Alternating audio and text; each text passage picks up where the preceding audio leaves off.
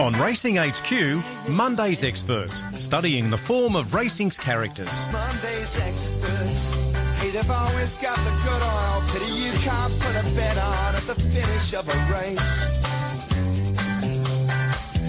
Think you see what I mean? Welcome to Monday's Experts on this Monday, the 29th of May, and looking forward to today's chat. We're chatting with Group 1 winning jockey Sam Clipperton. Keen to hear Sam's story and what is ahead for the young man who has been absolutely thriving since obviously returning from Hong Kong a few seasons ago, and he's in a good place, and really looking forward to finding out about how his career started all those moons ago. Sam, welcome to Monday's Experts.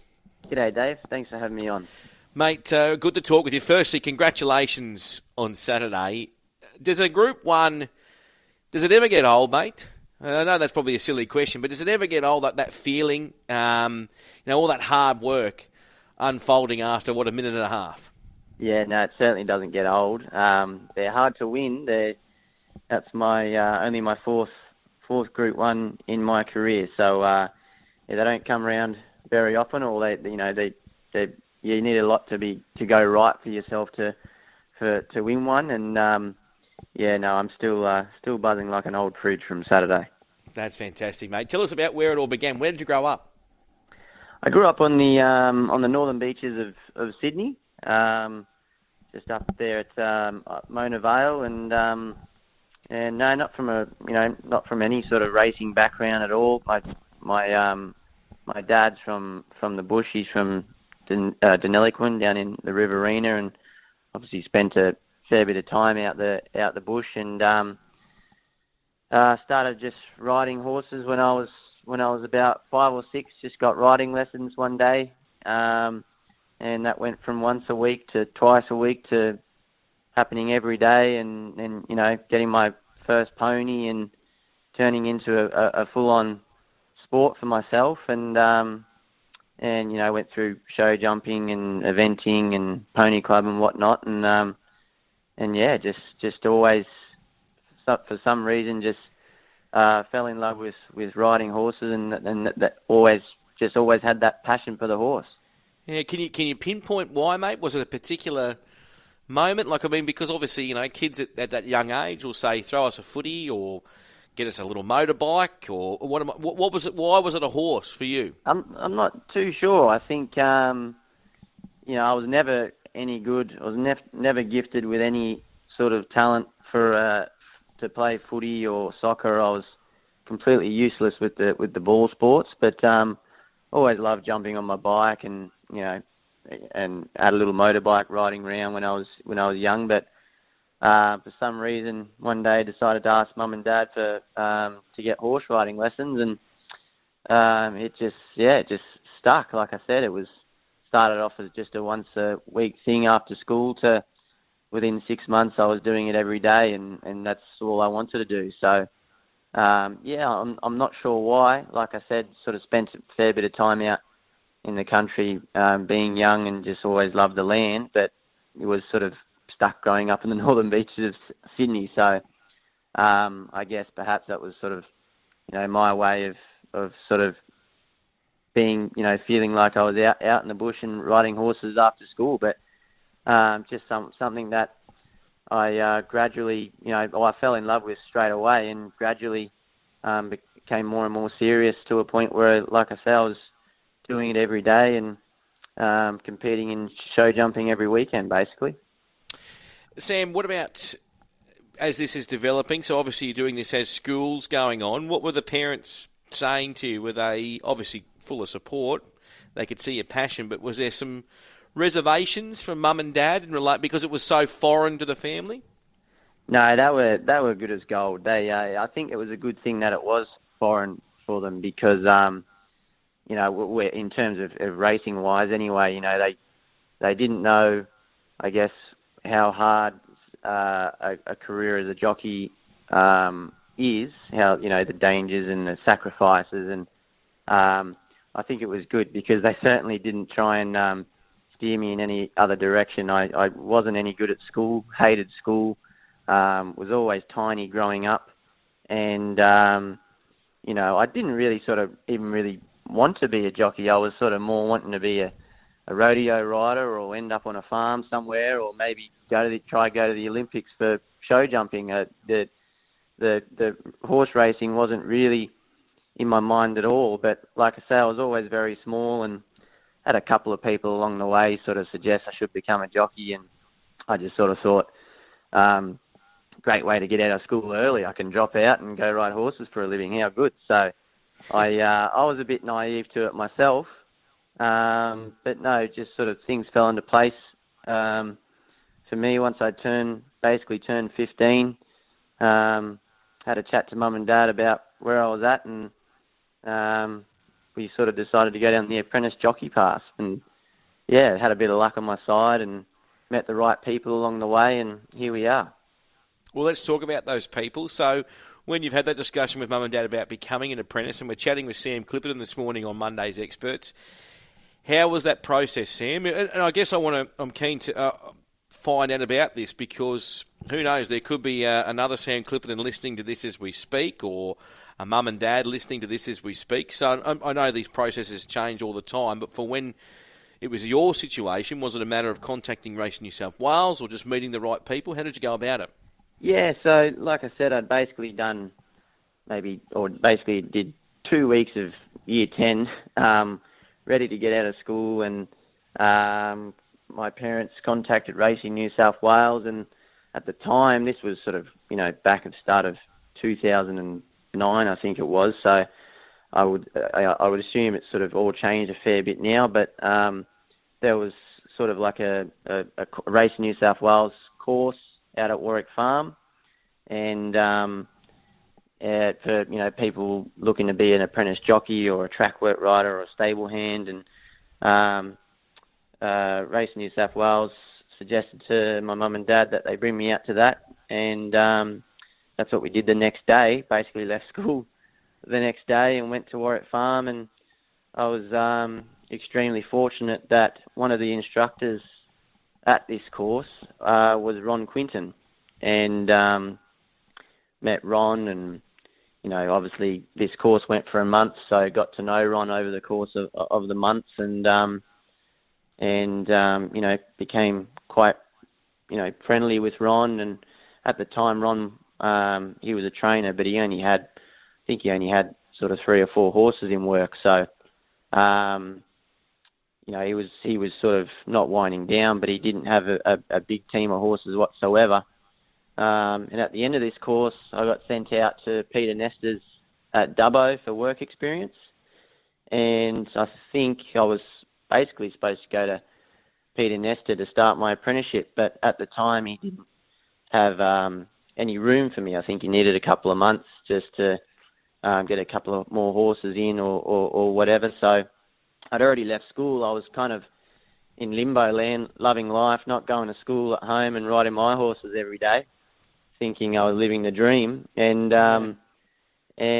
we got a phone call off Ron Quinton, and he said, no point you sitting at home doing nothing. You may as well just come in and get a experience. And I've only got 4 horses, but you can come in and help me and get a feel for stable life. And he was kind enough to have me. Well, at first it was only supposed to be for 2 weeks, so he said you can come live with me and my wife Margaret until Mr. Nestor's ready for you to go out there. Well, I didn't end up leaving, Dave. I was there for about 5 years, and wow.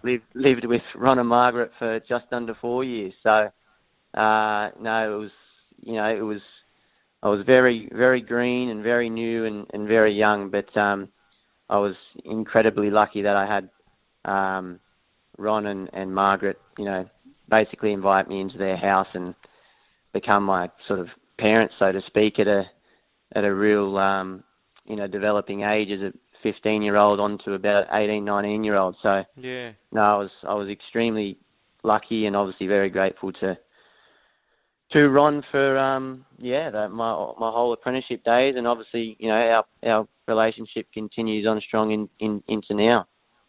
What were the type of things that were instilled in you under, Ron Quinton's mastership, so to speak? Yeah, look, Ron obviously came through the, his boss was Theo Green, who obviously had developed all kinds of, all different names of champion jockeys, Darren Beedman, Ron, the list goes on. And I think he just instilled, hard work, discipline and work ethic. Just turning up every day on time, which I had no choice in the matter because I was living with Ron. So if I was sleeping in, he'd go and wake me up anyway. But just discipline. Ron was very disciplined. He was very old school in a way, how he operated, but he was also very firm and fair. And, basically you were too scared to let him down. So, you had to do it as well. It wasn't just Ron instilling it into us. It was your choice whether you wanted to do it or not, and wanted it bad enough, and I did. And one thing about Ron also did, once you got into your racing, up to your race riding stage, he basically put you on all his horses. And like I said, when I started with Ron, he had three or four horses in work, and in 3 or 4 years he was up to 24, 25 horses. So, and he had quite a lot of runners, and basically his apprentices rode everything, whether it was a maiden at Goulburn or in a Doncaster, he'd put you on and backed you, and it was he'd make you develop as a jockey, that's for sure. We're chatting with Sam Clipperton this morning on Monday's Expert. Sam, tell us about that first. Do you remember your first race like it was yesterday?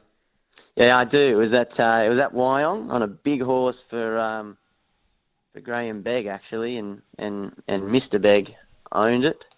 It was called Nine Dragons, and it was a full field at Wyong. And I think Ron was a lot more nervous than what I was because I was 38 kilos, ringing wet, and probably way too small to be starting, but like all young fellas, I was in a mad rush and wanted to get going, so I don't think Ron could hold me back anymore. And no, we got around safely. I think I ran probably near last, but yeah, it was certainly an eye-opener. It doesn't matter how many people warn you about what it's like riding in a race. It's until you do it, it's a foreign thing until you get used to it. So, and I was certainly, like I said, I was very small. Probably didn't have enough strength really to start, but I was lucky I was on an nice old horse who got me around safely. Yeah. What about that first win? Yeah, the first win came, it was a fair while. I think it was my 27th career ride, and maybe 3 or 4 months in. And first win, it was also... Did that frustrate you? No, it didn't, because my rides were very spread out. Like I said, I think it was, Ron was sort of acting as a bit of a manager for me at the time, and yep. I think Ron was very selective, not where I went for a ride, but the horses I did ride, because at the end of the day, I was so small. I was, I could barely, obviously claiming 4 kilos, and I could barely ride over 56 because we just couldn't get a saddle big enough or enough lead on the back of the horse to make up the weight. So it was a slow process, but I'll never forget that first winner. It was at Wyong on a big horse called White Horse Inn, and remember I just sat back last and circled the field with about 600 to go, and away we went. And that was. It doesn't matter where the first winner is. It's a real buzz, and no, I remember that one like yesterday. That's for sure. And then obviously, as the career progresses, do you remember that first Group 1 win? Yeah, that was obviously very special. Ron had a really talented filly or mare at the time called Peeping, and I'm not sure how many starts she had. I think she had 14 starts, and I rode her in every single one of those. I never didn't ride her. And it was the Coolmore Classic of 2016, and I was riding Peeping for Ron, and she produced her best and won the Coolmore Classic. And I think to ride my first Group 1 winner for Ron, who obviously, had done so much for me and we were so close, it was just, it was awesome just to, even to,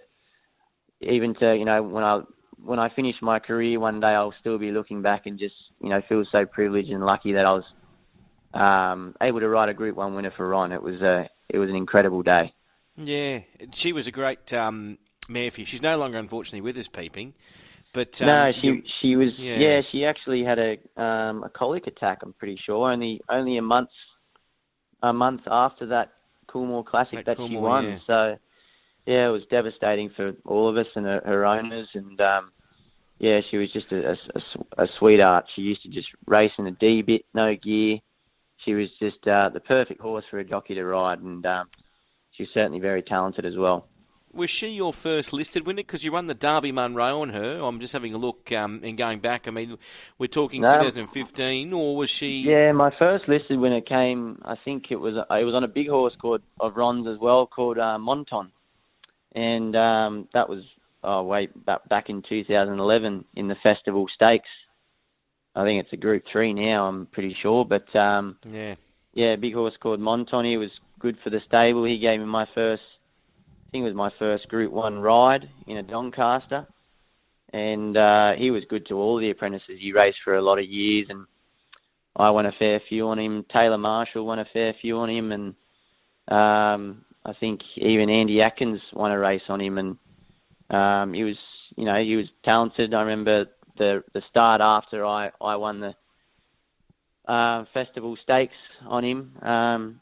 Huey won the Villiers on him, so he was pretty handy. But sort of goes back to my point about Ron, throwing us boys in the deep end and just giving us that experience in those big races with horses like Monton and helping us develop. We're chatting with Sam Clipperton this morning. Sam, your riding career is continuing. You're riding Group winners here in Australia. Tell me about the move to Hong Kong. I know you'd been to New Zealand before that because you went over and rode, had an international opportunity, but going and riding in Hong Kong was something you always wanted to tick off in a box, wasn't it? Yeah, it was. After Peeping won the Coolmore Classic, I sort of was able to bang another Group 1 in pretty quick in that same autumn carnival on English in the All-Age Stakes. So, we got the call up from Hong Kong not long after that. And look, I was very young, Dave. I was only 22 at the time and probably too young to be going over and riding in Hong Kong. But, the opportunity presented, and I certainly couldn't say no. It was something that I, really wanted to, a task that I really wanted to set myself, and went over there and had a good crack and was there just under 3 years.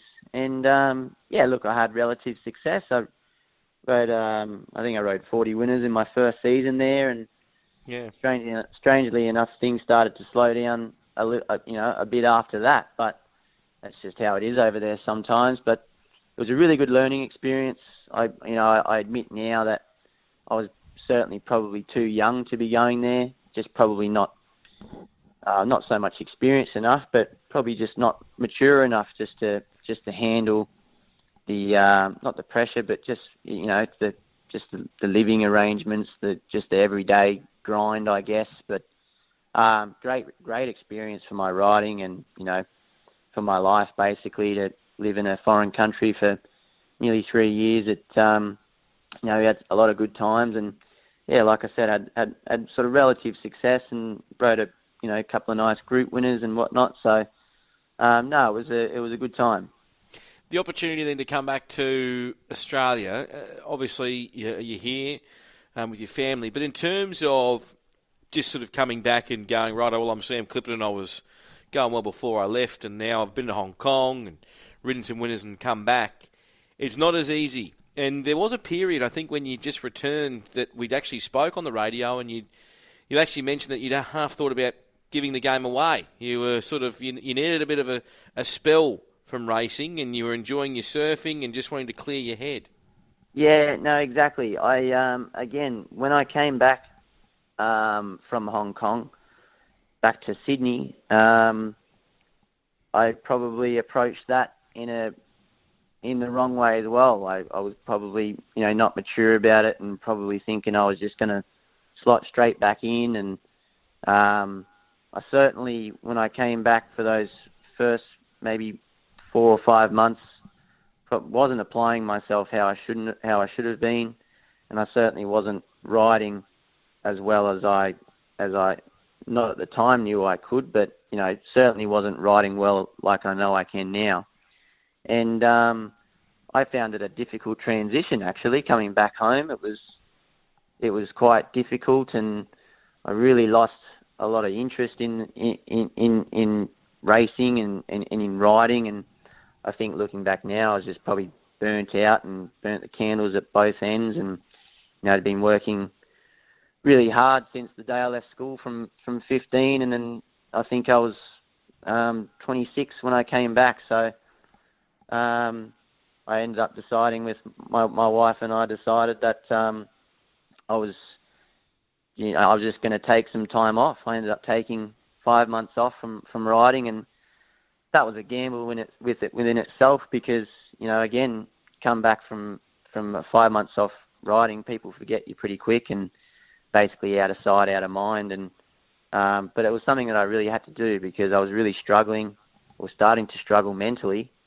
And it was just something that I had to just have a checkpoint, restart myself and click the refresh button. And I think it was a really good thing that I did because I was able to go out and do things that I'd never done before and travel a bit and see a bit more of the world. And it gave me made me realise that I'm very lucky to have the career that I have, and very lucky to be able to do something that I love for a living. And it was certainly a turning point in my career.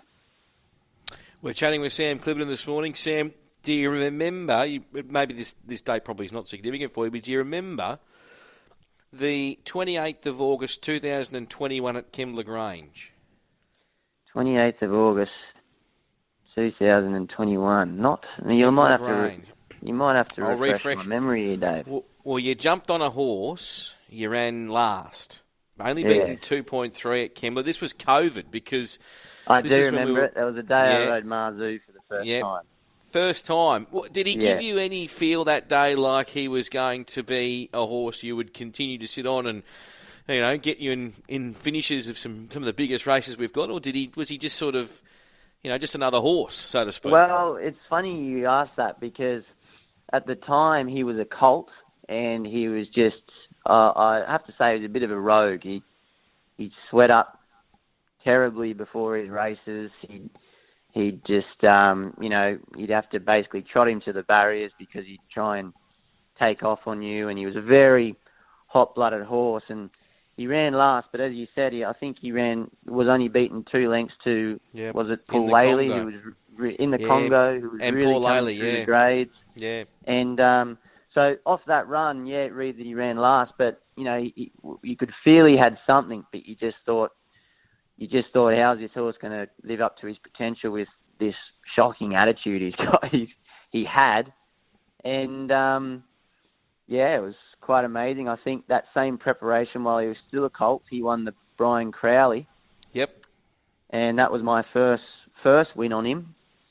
And, he won well that day, gave me a nice feel of a horse that was going to go through the grades, but it, still had no idea he was going to do what he did. And Snowden's Peter and Paul tipped him out after that and gave him the gelding operation, and he just came back that next preparation a different horse. And he won a benchmark 78 at the start of his that's right of that Dooman 10,000 campaign, and by the end of it he'd strung 5 in a row, and he won the Arrowfield and then won the Dooman 10,000, and then the very next prep went on to run the 13 in Everest. So, no, he was an extremely talented horse, and obviously that day at Kembla I had no idea he was going to do for what he's done for my career.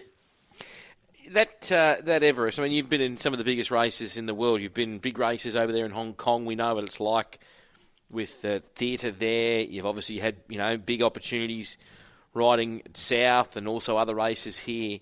But that day, obviously, Giga Kick wins. I know you don't win the Everest, but just from chatting with a lot of the boys and girls in that room, whether it be on this sort of, segment or whether it be just, off air, they say there's nothing quite like that day at Randwick. It's just got something about it, and you can just hear that roar like you never hear when you're out in the track. Yeah, no, that was probably one of the most incredible days I've ever had on a racetrack that day. The atmosphere was just electric the whole day from basically race one. I remember I got to the races quite early, and like Doncaster Avenue, it was just gridlock, and it was like an hour before the first, and you could just sense it wasn't a day at the races, it was a big event. It was like turning up to a big, I don't know, I can't even describe it. You could just tell something big was on, and there was 40,000 people at Randwick, which doesn't sound like a lot compared to the stadiums that fill up with 100,000, or Flemington that gets 120,000 on Cup Day. But it didn't matter what the number was. It was just a vibe the whole day, and loud, and the crowd was into the racing all day, and it was a real buzz to be there. It was awesome. He's a very good horse. Obviously, we know Marzu. What do you think is going to be the trick to him? Because he just seems to be running into one better, and he's got excuses. His run in the TJ was outstanding on the heavy nine, and I know that he's won on heavy tracks before, but just feels like maybe the wheels are spinning a little bit. Like, he's got a big one in him, doesn't he? Oh, he does. Yeah, no, he's a very talented horse. And look, he unfortunately for him, there's some really talented sprinters around as well. So, with the likes of Giga Kick, I Wish I Win, he's matching motors with these horses. It's just a matter of him getting to stick his head out first, which I'm sure he will. As he said, he's running the TJ was awesome. I didn't actually ride him in the Doomben 10,000 this year, but he ran a really good race in the 10,000, and again running third. Again only being beaten half a length. So he's matching motors with the big guns, and I think we can consider Marzu a big gun as well for what he's done. He's a great horse, and look, he's certainly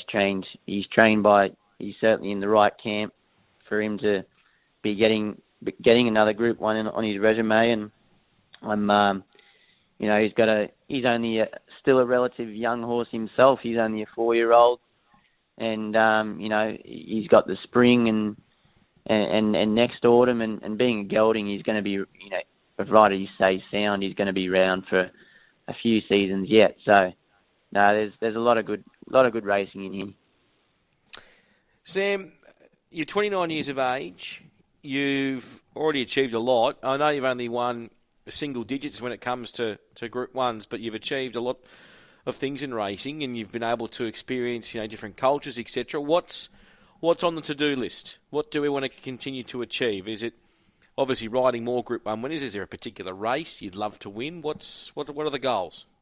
Yeah, now I'm sort of coming to that age where fingers crossed, and I can keep sort of improving, I guess. But I'm coming to that age where I now probably start expecting myself to be, riding Group 1 winners hopefully more consistently. Like I said, though, they're extremely hard to get. I've got 4 now.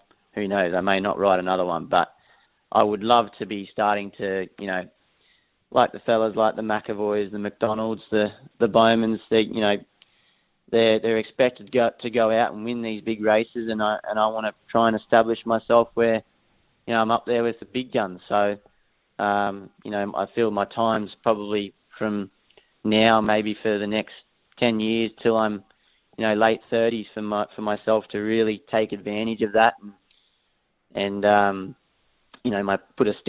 put my stamp on the Sydney riding ranks, and look, there's no particular racer I want to win. Just if they've got Group 1 next to them, I'll take them, that's for sure. But exactly. I would love to maybe one day give Japan a go.